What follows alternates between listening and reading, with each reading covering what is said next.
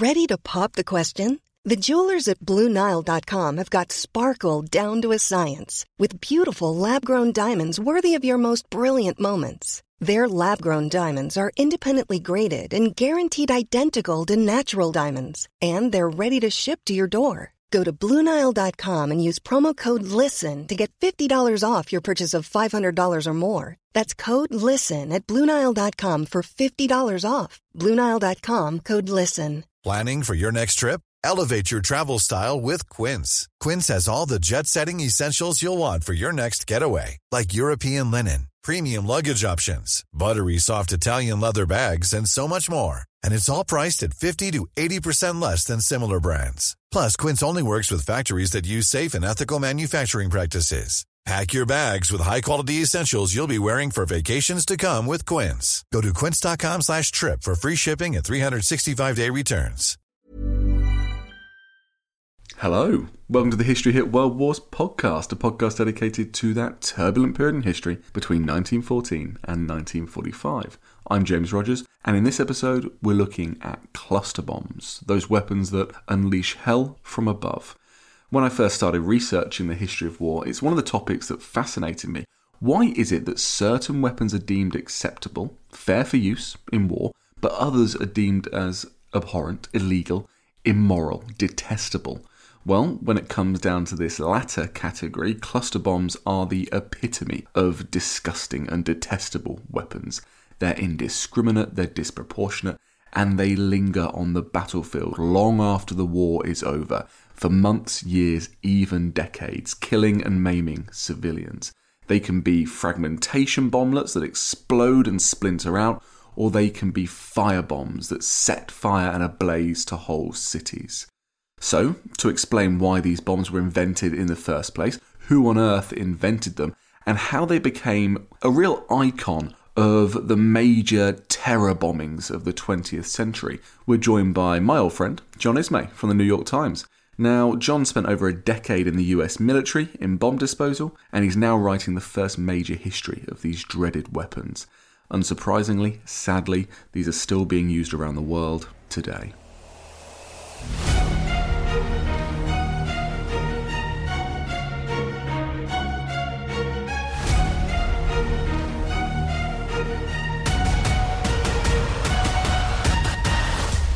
Hi John, thank you so much for coming on the World Wars. How are you doing today?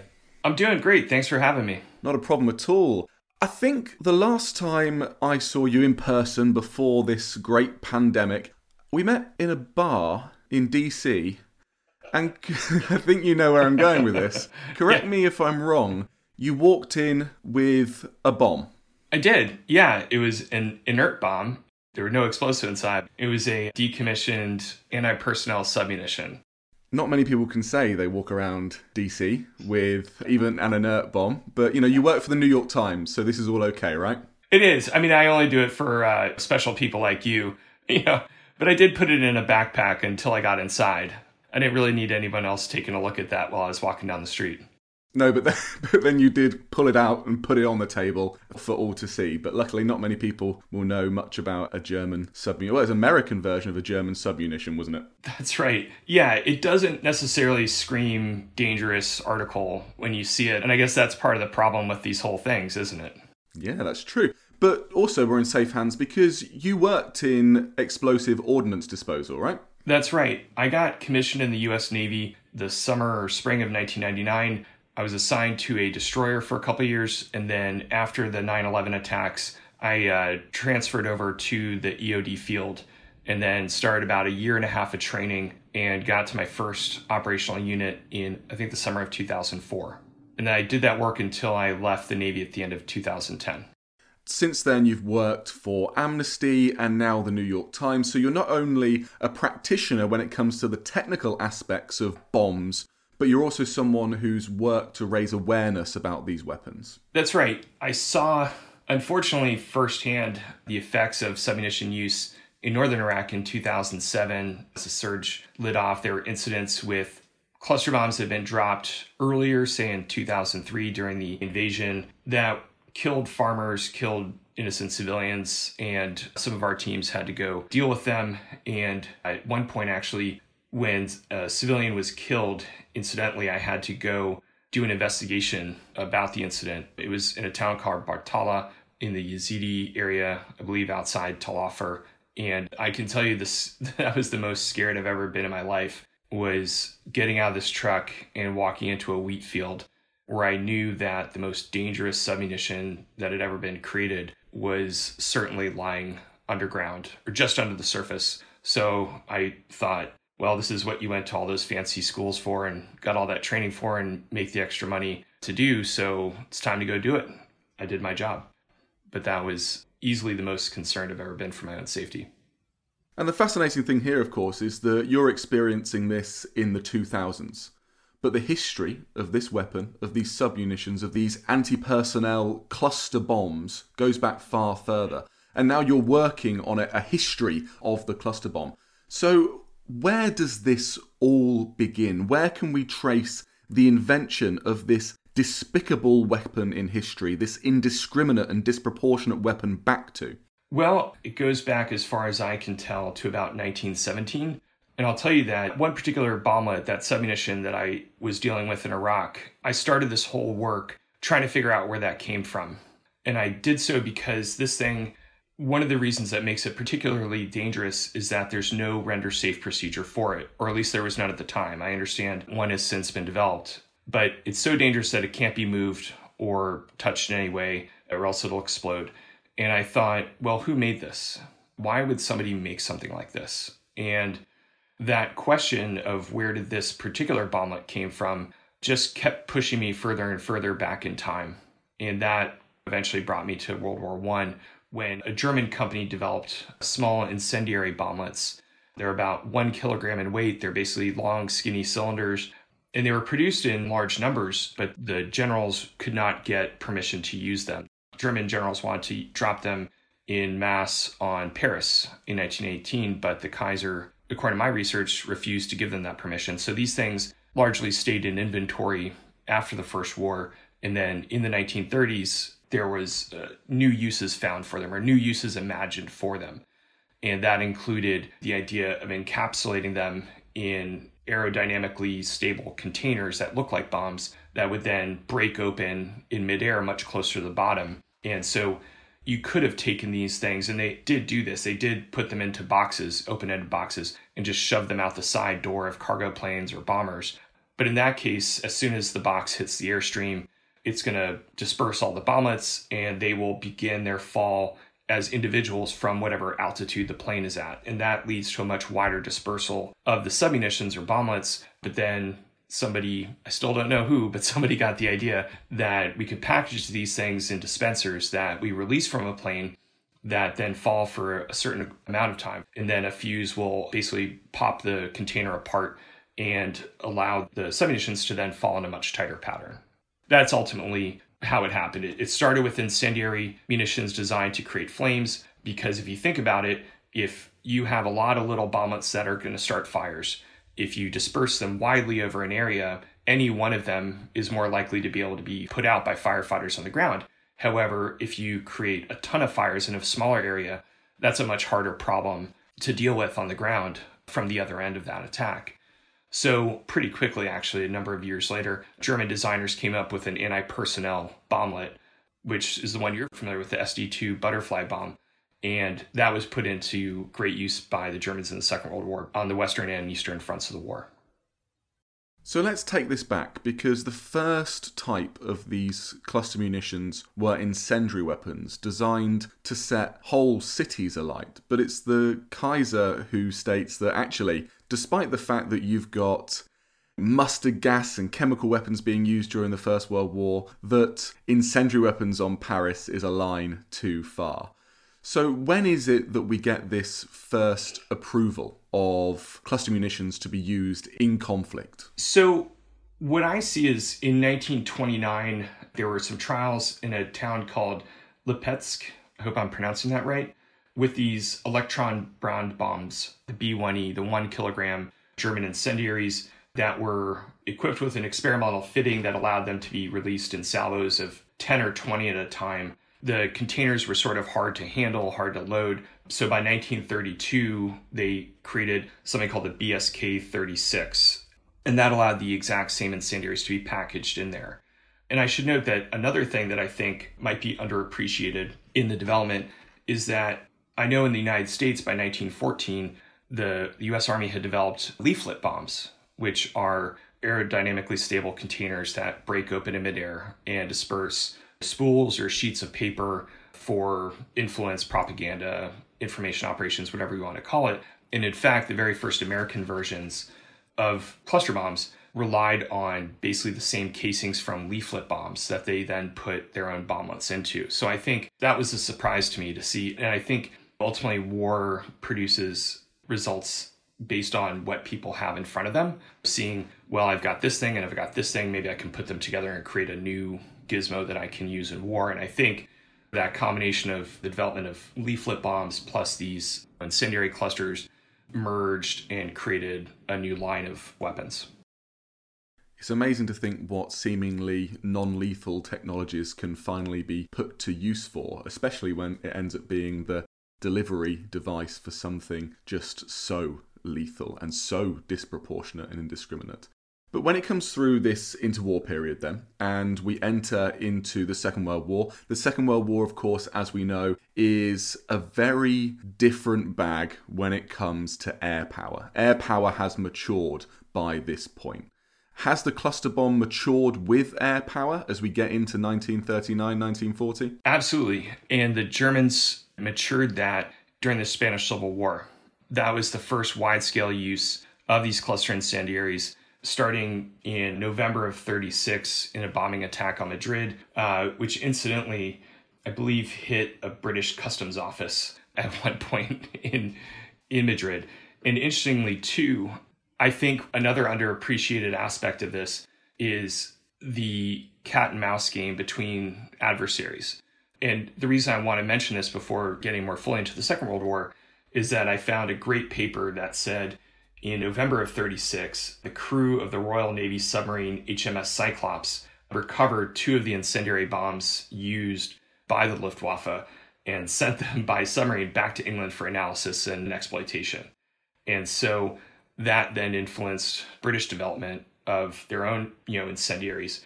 That sort of loop has happened continuously ever since. You've got the British making their designs based in part on German designs. You've got Russians making theirs based on Germans.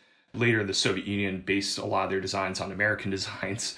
So this feedback of capturing unexploded munitions, returning them back to your home base for exploitation, reverse engineering. I think to understand what happened in the Second World War, you have to understand that this loop was already put into place before the war, starting during the Spanish Civil War in the late 1930s. So that during the Second World War, the Luftwaffe already had the SD-2 butterfly bomb and put it into mass production. And so you also see in late 1939, when the Winter War between the Soviet Union and Finland starts, that the Russians start using their own indigenously designed cluster munitions. They burned a town called Sordavala. There was a massive attack in February 1940 that I can't pronounce the Finnish, but it translates to Arson Saturday. And there was a Soviet design, the RRAB-3, that got nicknamed the Molotov breadbasket, and that could be filled with a combination of incendiaries or anti-personnel submunitions. And a lot of those anti-personnel versions were really just lightly modified artillery projectiles or mortar rounds that had slightly different fuses installed. So in the beginning of the Second World War, you see people actually realizing, hey, this seems like it works.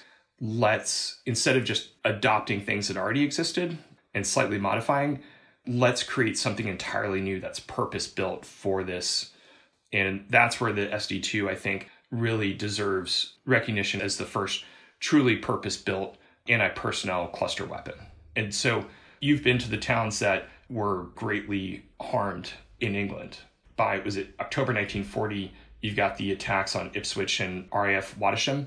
And by that point, the Italians had already dropped landmines. They're called the AR-4 Manzolini bombs or thermos bombs, so they look like a beverage thermos. And those were dropped in Egypt against the 4th Indian Division that were serving under the British in September of 1940. So this breaks out so quickly it spread so quickly to different theaters. I think once commanders either see a utility in them or they think, well, we've got this thing, let's use them. Somebody sent them to us, let's check them out, see how they work. So there's just so many different uses of them so early in the war by different sides. And I was surprised by just how widespread it was so early on. This is almost like a classic unchecked case of weapons proliferation, going from one state to another, trying to keep up with each other's military advances, and no one's stopping at any point and thinking, are these weapons particularly moral, ethical, suitable for use in war? Instead, we just need to throw everything we can at the enemy, and if they've used it against us, then we can use it against them. But am I right in thinking then that you have incendiary cluster munitions that are designed to start fires across towns and cause mayhem and mass amounts of damage, and then you have these separate anti-personnel cluster munitions, by which we mean they are designed to specifically kill people because they explode with fragments. They're fragmentation bombs that can kill and maim people within a certain radius. Is that right? Yes, absolutely. That's exactly right. And are these ever used together in what is quite a disturbing and potent mix? Oh, absolutely. I was greatly surprised to find that in the United States' first attack on the Japanese mainland, we call it the Doolittle Raid, that Jimmy Doolittle, flying the lead aircraft, this lieutenant colonel, dropped a number of 500-pound general purpose bombs, and then also dropped 4 incendiary clusters. They were the AN M54 clusters. He dropped 4 of those on Tokyo. So really, in the very first American counterattack of the Second World War against Japan, we used incendiary clusters. And I believe, if I'm not mistaken, that these incendiary clusters, the M54s, were actually given to the United States by the United Kingdom. These were British-designed incendiary clusters that were then shipped in some numbers to the United States for use. And that was before the United States came up with its own indigenously designed incendiary clusters that it used to devastating effect in Japan. By August of 1942, the U.S. had actually standardized its own incendiary submunition filled with napalm. It's called the M69. And the U.S. dropped those in the hundreds of thousands on Japan to devastating effect just a few short years later. So hang on, they added napalm to cluster bombs? Yeah. Napalm was an American invention. There's a fantastic book, which I really can't recommend highly enough, by Robert Neer called Napalm: An American Biography. And I'm very fortunate that Bob is a friend. He's somebody that I've talked with extensively, shared notes with, just like you and I have shared notes. So the M69 was actually, each submunition was filled with basically like a cloth sock filled with napalm. And when it hit the ground, there was an expelling charge that blew this sock out one end and also ignited it. It wasn't on fire. It didn't start burning until it hit the ground. And then it basically ejects this slug of napalm that then sticks to what it hits and starts burning. And that is basically how the United States destroyed Japan. 64 of Japan's 67 biggest cities were destroyed by napalm. Kyoto was spared, and the other 2 were destroyed by nuclear weapons. But really the thing that destroyed Japan, or Japan's largest cities, were napalm-filled cluster bombs. Made even more potent by the fact that the cities are made of paper and wood.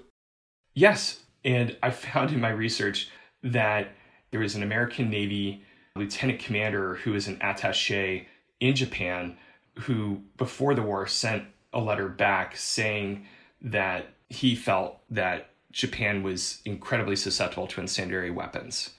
And that guy ended up, I think, having some sort of influence on the development of American incendiary cluster munitions.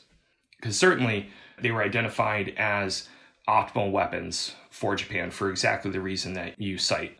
The construction materials, wood construction, densely packed dwellings and structures that in the United States actually studied earlier fires in Tokyo based on earthquakes that showed just how easily Tokyo in particular could be destroyed by fire. Wow, there really is a science behind maximizing death, isn't there? Oh, there really is, yeah. I mean, there's taxpayer dollars at work, right? There are people that this is what they do when they wake up and go to work in the morning until they come home at night, is they're thinking about how can I more effectively achieve the mission objective, in this case, the mission objective being killing people and breaking things.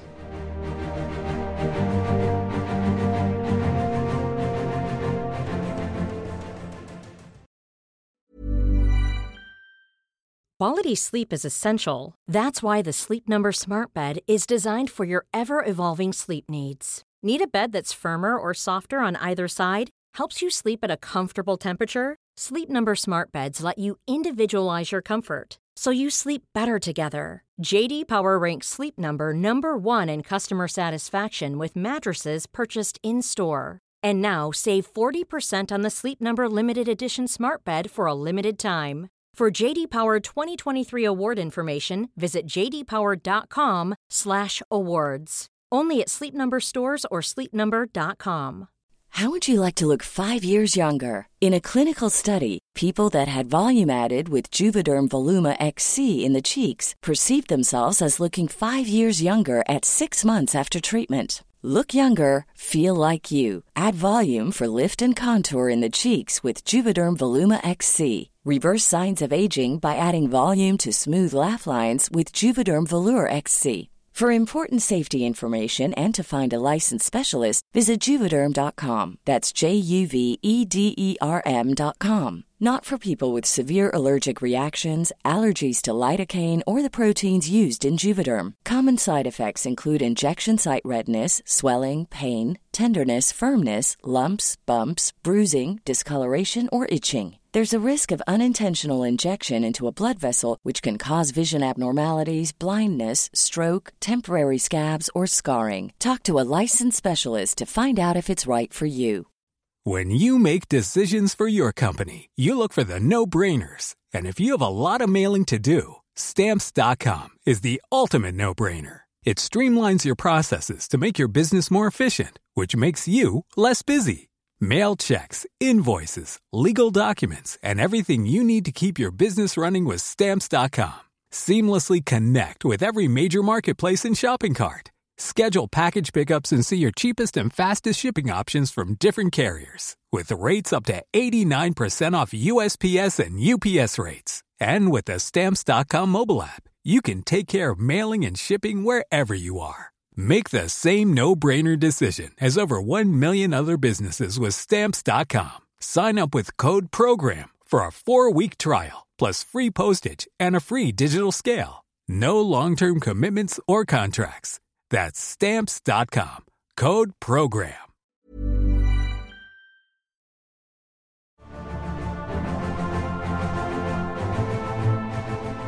Well, let's go back to the origins of this bomb, at least in the country that first develops these cluster munitions, Germany, because you mentioned this weapon that you call the SD-2, the butterfly bomb. What is so special about this weapon? Why is it so heavily invested in by the Germans? What makes it so potent and effective? Well, I think there are a few things at play here. One is that the Germans developed at least 3 fuses, right? There was one that was a impact-fired fuse, so when the submunition hit the ground, it would explode. The second was a time delay that could be set so that some amount of time elapsed after hitting the ground, it would detonate. And the third was an anti-disturbance fuse. So these were specifically meant as booby traps, that they would hit the ground and lay there ready to detonate until somebody disturbed them or something disturbed them. These 3 different types of bomblets externally would look basically identical, and a mix of them could be packaged in the same dispenser, in the same bomb casing. So you could really wreak havoc on a target down below. If you had some explosions right away, then as people maybe come out of their bunkers or places they'd gone for safety, others start exploding at random intervals while they're back out in the open, and then others would detonate as people walked by and kicked them, or a truck drove by and just rumbled the earth enough, or a non-combatant could pick them up. So that particular weapon is remarkable for the multitude of effects that it could have on a given target. And the Germans, the first time they used it against the British was against airfield targets, which makes sense because it doesn't take a whole lot of fragmentation to disable an airplane. And so the wide dispersal area also is useful when you think of an airfield. You've got this large open area. You might want to crater the runway, which would take some time for ground crews to then pour new asphalt or cement, level it off, let it cure, so that you could get your air station back up and running. So to my understanding, those are the first places the Germans used them against the UK. But I think the Germans found that there was a wide array of targets that could be used. And the other really critical thing that I found here was the degree to which German designers saw them as a way to mitigate the lack of accuracy of regular bombs. We certainly see this in Vietnam with the United States experience across Southeast Asia, that before the advent of laser-guided bombs, which happened starting, I think, in 1973 for the United States and Southeast Asia, I've read reports from the U.S. military that talk about the utility of cluster weapons to make up for the lack of accuracy in regular air-delivered bombs. And there are reports further on that said as we get more laser-guided bombs, as we get more precision-guided bombs, the need for cluster munitions will be less and less. But in fact, there's just a subset of military leaders who just really like these things. And what I found was they kept moving the goalposts throughout the Cold War to say, no, these still have a place. We still need to keep them in our inventory, even when they had much better bombs, or they had weapons that could much more effectively do the mission that would originally be assigned to cluster weapons. So there's an allure to the cluster bomb that sounds like it was very much taking hold of German strategic planners even early on, because it's so interesting to realise that these were used as, well, tactical weapons to really blunt the British air power capacity. If a plane takes off, then you drop these bombs and then they'll lay littered on the runway, and then the planes can't land, and any planes that are out there, well, they'll explode and damage them. But then, well, let's look at these and what they can do and turn them to cities, because if they can render an airfield impotent, then they can render a city impotent. And that picture you paint, this idea that the bombs will drop and some will explode and kill and maim those who are out there, and then some will just sit and lay in wait for ambulance crews or firefighters or wardens, and then those will wait even longer, and they'll just sit there for days, weeks, months. Did the butterfly bombs lay there for years? Have these been found after the war? Oh, gosh, yeah. Yeah, I think the last person killed in the UK by a German butterfly bomb died in 1954. I want to say a Royal Air Force lieutenant who died from one of these. And then my understanding is I think in 2007 might have been the most recent discovery of one in Malta by a young boy who I've reached out to, but he's never written me back. But luckily he escaped harm. But I know that within the past 20 years they've been found in Malta. They're still found in Southeast Asia where they were used. I've looked at the expenditure numbers for the U.S. Air Force during the Vietnam War. The data I have is from 65 to 73, and you can see a large number of leftover airdropped munitions from the Second World War and the Korean War stockpiles that got used up in Vietnam. And then you see more modern weapons being used from there. So that's how you actually see the American M83 butterfly bomb, the reverse engineered version of the German SD-2, turning up in Laos today. These things are still being found. So hang on. That weapon that you talk about, the weapon that causes untold death, destruction and terror, the butterfly bomb, despite its name, it's pretty terrifying, that then gets adopted by the United States. Yeah, absolutely. I think the US doesn't really care where they get good ideas from. They just, if they see a better mousetrap, they'll try and copy it and use it. I don't think there's a lot of pride in ownership sometimes. When they see something that works better, they'll want to get their hands on it, reverse engineer it, and see if they can make it work for themselves. Let's move past the Second World War now and into the Cold War era, because these weapons don't disappear, right? If you're saying that the Americans take hold of these and start using them themselves, are they used even more than the Germans did? How proliferately were these used across and during the Vietnam War and in places like Laos? Well, I think to answer that question, we have to really look at the Korean War. The United States started using these M83 submunitions in Korea. I think you've written about Operation Strangle, right? Yes, Operation Strangle, the attempts to stop the supply routes and to strangle them of any supplies to their frontline forces and to put a chokehold around the Korean forces and the Chinese, right? Right, and I don't think it actually worked. I think it was ultimately judged to be a failure, but I did find mentions of American engineer companies having to deal with their own duds. I think held up this one company for like 3 days as they just couldn't move through an area. They had to blow up these duds before they could progress. So wherever you find them used, you find them harming the people who use them also, or most often. And so one thing that is apparent is that the United States, there was a period in the 50s where the US was looking at two separate issues. One, the concept of limited war, or what they called limited war, the idea of fighting a conventional war while you have nuclear weapons. And there was a feeling that some senior generals had that the US had gone so far in the direction of developing nuclear weapons that it had let its conventional arsenal atrophy in terms of sophistication and what could be done with technology at the time, right? The other big thing was important was human wave attacks that US and UN forces faced on the Korean Peninsula, in that the munitions that they were dropping, whether they be artillery, whether it be airdrop bombs, these cases were generally forged, heated billet of metal, punched into a shape, rolled.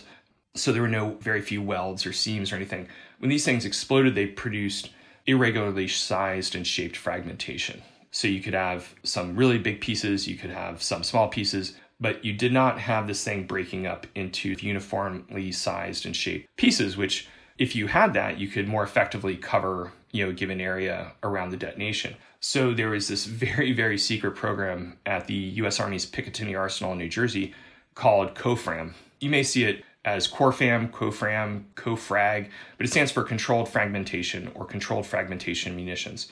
And so the idea was the U.S. Army wanted to create this, what they called optimum frag, this pattern that would spread fast-moving, sharp pieces of metal in a more uniform pattern over a reliable distance, right? And so these were actually classified, I believe, at the same level that nuclear weapon designs were. And so the US developed a whole new generation of artillery rounds that had what they called the submissiling concept.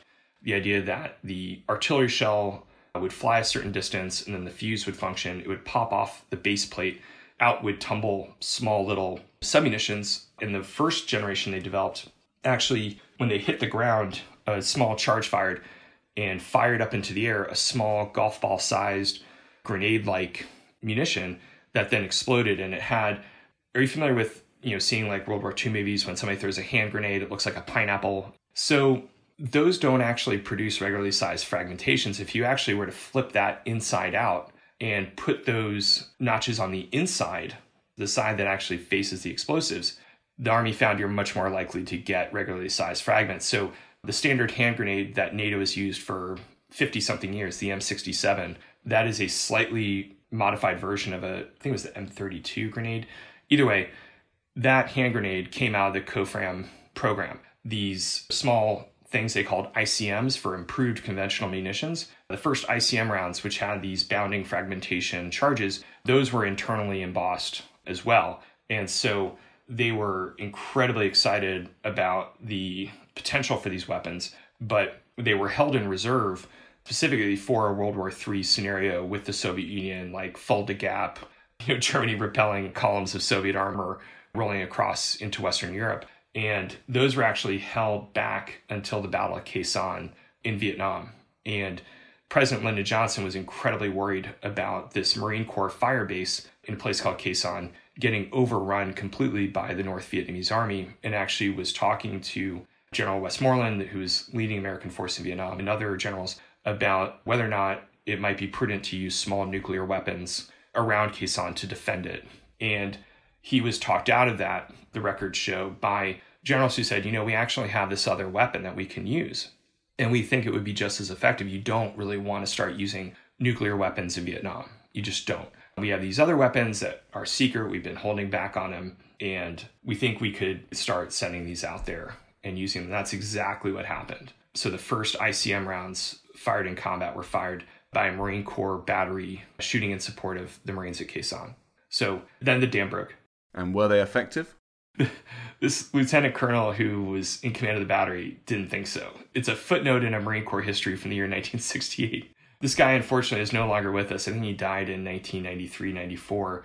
He's just one of the dozens of people that I wish were still alive that I could interview. But he said what happened is that a one-star general and a warrant officer flew to Khe Sanh with a pallet of these rounds. They were 105 millimeter howitzer rounds, ICM rounds, and with hand-drawn firing tables for how they would perform in flight and how to train and elevate the howitzers to fire them. And he was ordered to use them. So it was something like, I fired a couple rounds, doubted their effectiveness. So he just went back to firing regular high explosive projectiles and just lied and told the chain of command, oh yeah, I'm using these new things. Like, he knew that's what they wanted to hear, but he realized they just didn't work that great. And so he went back to regular high explosives. So the disconnect, the delta between reality and public relations or mythos around these weapons, it continues today. But it was an incredibly illuminating example of where it may have started, or at least in the more modern era. So these cluster bombs must have been used in their thousands, if not hundreds of thousands, especially if you're saying that the Americans were aiming to use up their Second World War munitions dumps worth of cluster bombs, dropped all over Vietnam. Are these still being found in Vietnam today? Is there still a cleanup operation going on there? Oh, gosh. Yeah. It could take hundreds of years to rid Southeast Asia of American munitions left over from the war. I don't know exactly how many of the M83 butterfly bombs are still being found, but I've found fairly recent photos taken in the past 10 years of these things turning up. And I think those in particular were found in Laos. And one thing I think that helps understand the American use of cluster weapons, at least air-delivered cluster weapons in Vietnam, is just one word: desperation. The United States military was desperate to shut down the flow of supplies from the north into South Vietnam, largely through Laos. And you had areas where the supply lines, the trails were covered by heavy jungle, so they could release 500-pound, 1,000-pound, 2,000-pound bombs, right? And not know if they were hitting the right place. So in a lot of the instances, cluster munitions, which by then had really grown up in America into something well-established, many different makes and models, were being used in staggering numbers over Laos to interdict the supply lines. So that, I think, is part of the reason why the contamination problem of unexploded submunitions is so profound in that country. The thing is, John, we get that war is pain, war is blood, war is suffering, war is about destroying your enemy by any means you can, especially if you're in a desperate attempt like the Americans were in Vietnam or in total wars during the Second World War. But something puzzles me about the cluster bomb. Is it not in some ways a really counterproductive weapon? Because that idea that it lingers for that bit longer, even years longer, how are you meant to move your troops forward? And how are you meant to rebuild a country after a war has ended? If the aim of war is peace, how can these weapons allow for any sort of peace or post-war reconstruction? So that entire concept that you just outlined has a opposite version, which is simply the brute utility of the moment. What do I need to destroy the enemy right here, right now? And then figure out everything else later. I think that what you espouse is a more clear-headed and inclusive concept of what victory could mean, what peace could mean, allowing a country to return to industry, allow people to walk the earth in safety. But those considerations, talking to a lot of current and former military planners, are not on the table when they're using these weapons. They simply see them as, this is the best thing to use right here, right now, so that's exactly what I'm going to do.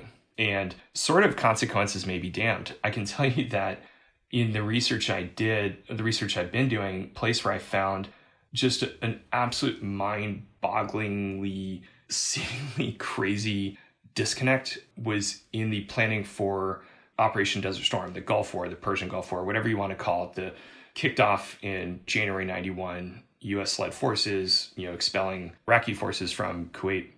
I was in middle school, I think, during Desert Storm, and I heard over and over again that the U.S. has learned the lessons of Vietnam. The four-star generals leading U.S. forces were lieutenants and majors in Vietnam, and they learned those lessons. Well, it was well known during the Vietnam War about the fratricide hazards that American cluster weapons posed, but somehow that didn't translate into caution when using cluster weapons in Desert Storm, which were used on just an absolute staggering scale. I can pull up the numbers here. I've got essentially 37 days of combat in Desert Storm.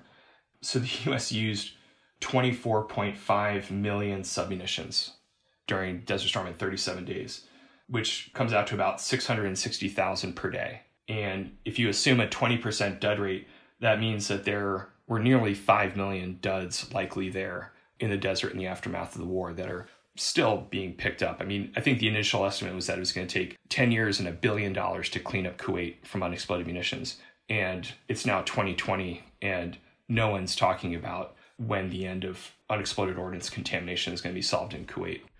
And I can say, too, the other staggering thing was looking at just how many Americans were killed by their own country's dud bomblets.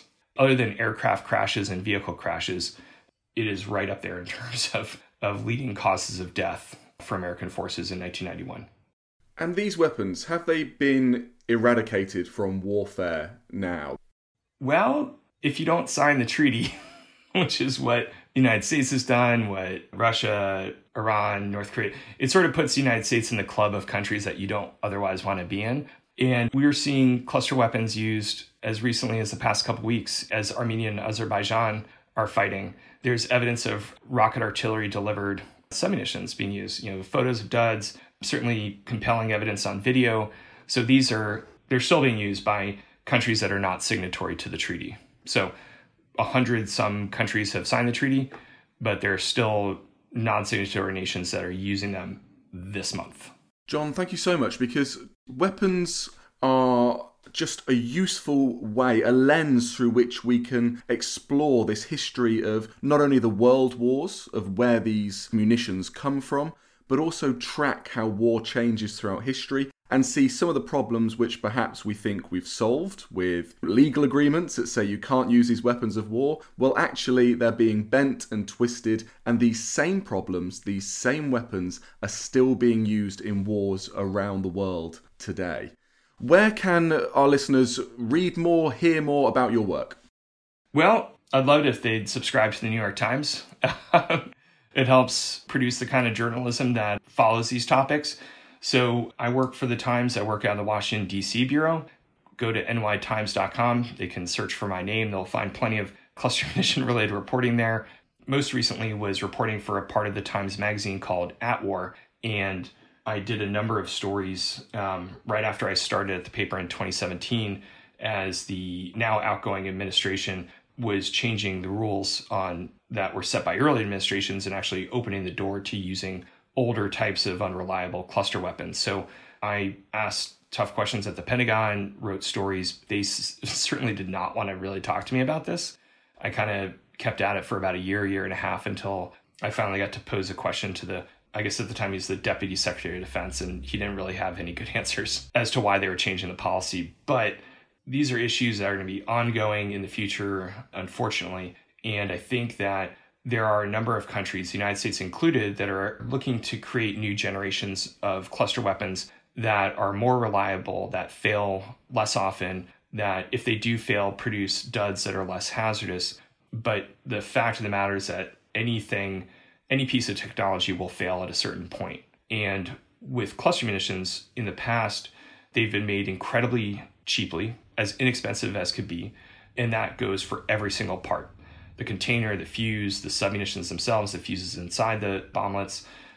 So having, say, a 20% dud rate was considered acceptable. The United States government likes to say it's less than 5, but bomb techs and deminers know that's just a complete fallacy. Under the best circumstances, if you look at where these things have been tested, it's generally in the desert in America, like in New Mexico, where you have very hard impact surfaces, hard pan desert, free of vegetation. That is an optimum area for these things to function properly. But experience has shown and testing has shown that over a wide array of environments, whether it be mud, snow, slope terrain, any sort of vegetation, it'll cause these things to fail at much higher rates. So who knows what the next administration is going to do? I don't know if the United States is going to sign the treaty. I think a lot of people are hopeful for that. And no matter what, I'll be there to report on what happens. John, your knowledge is remarkable. Your work is admirable. And I can't wait to have you back on the World Wars again soon. Well, thanks so much for having me. I'd love to come back. Great. Thanks. All right. Thanks, man.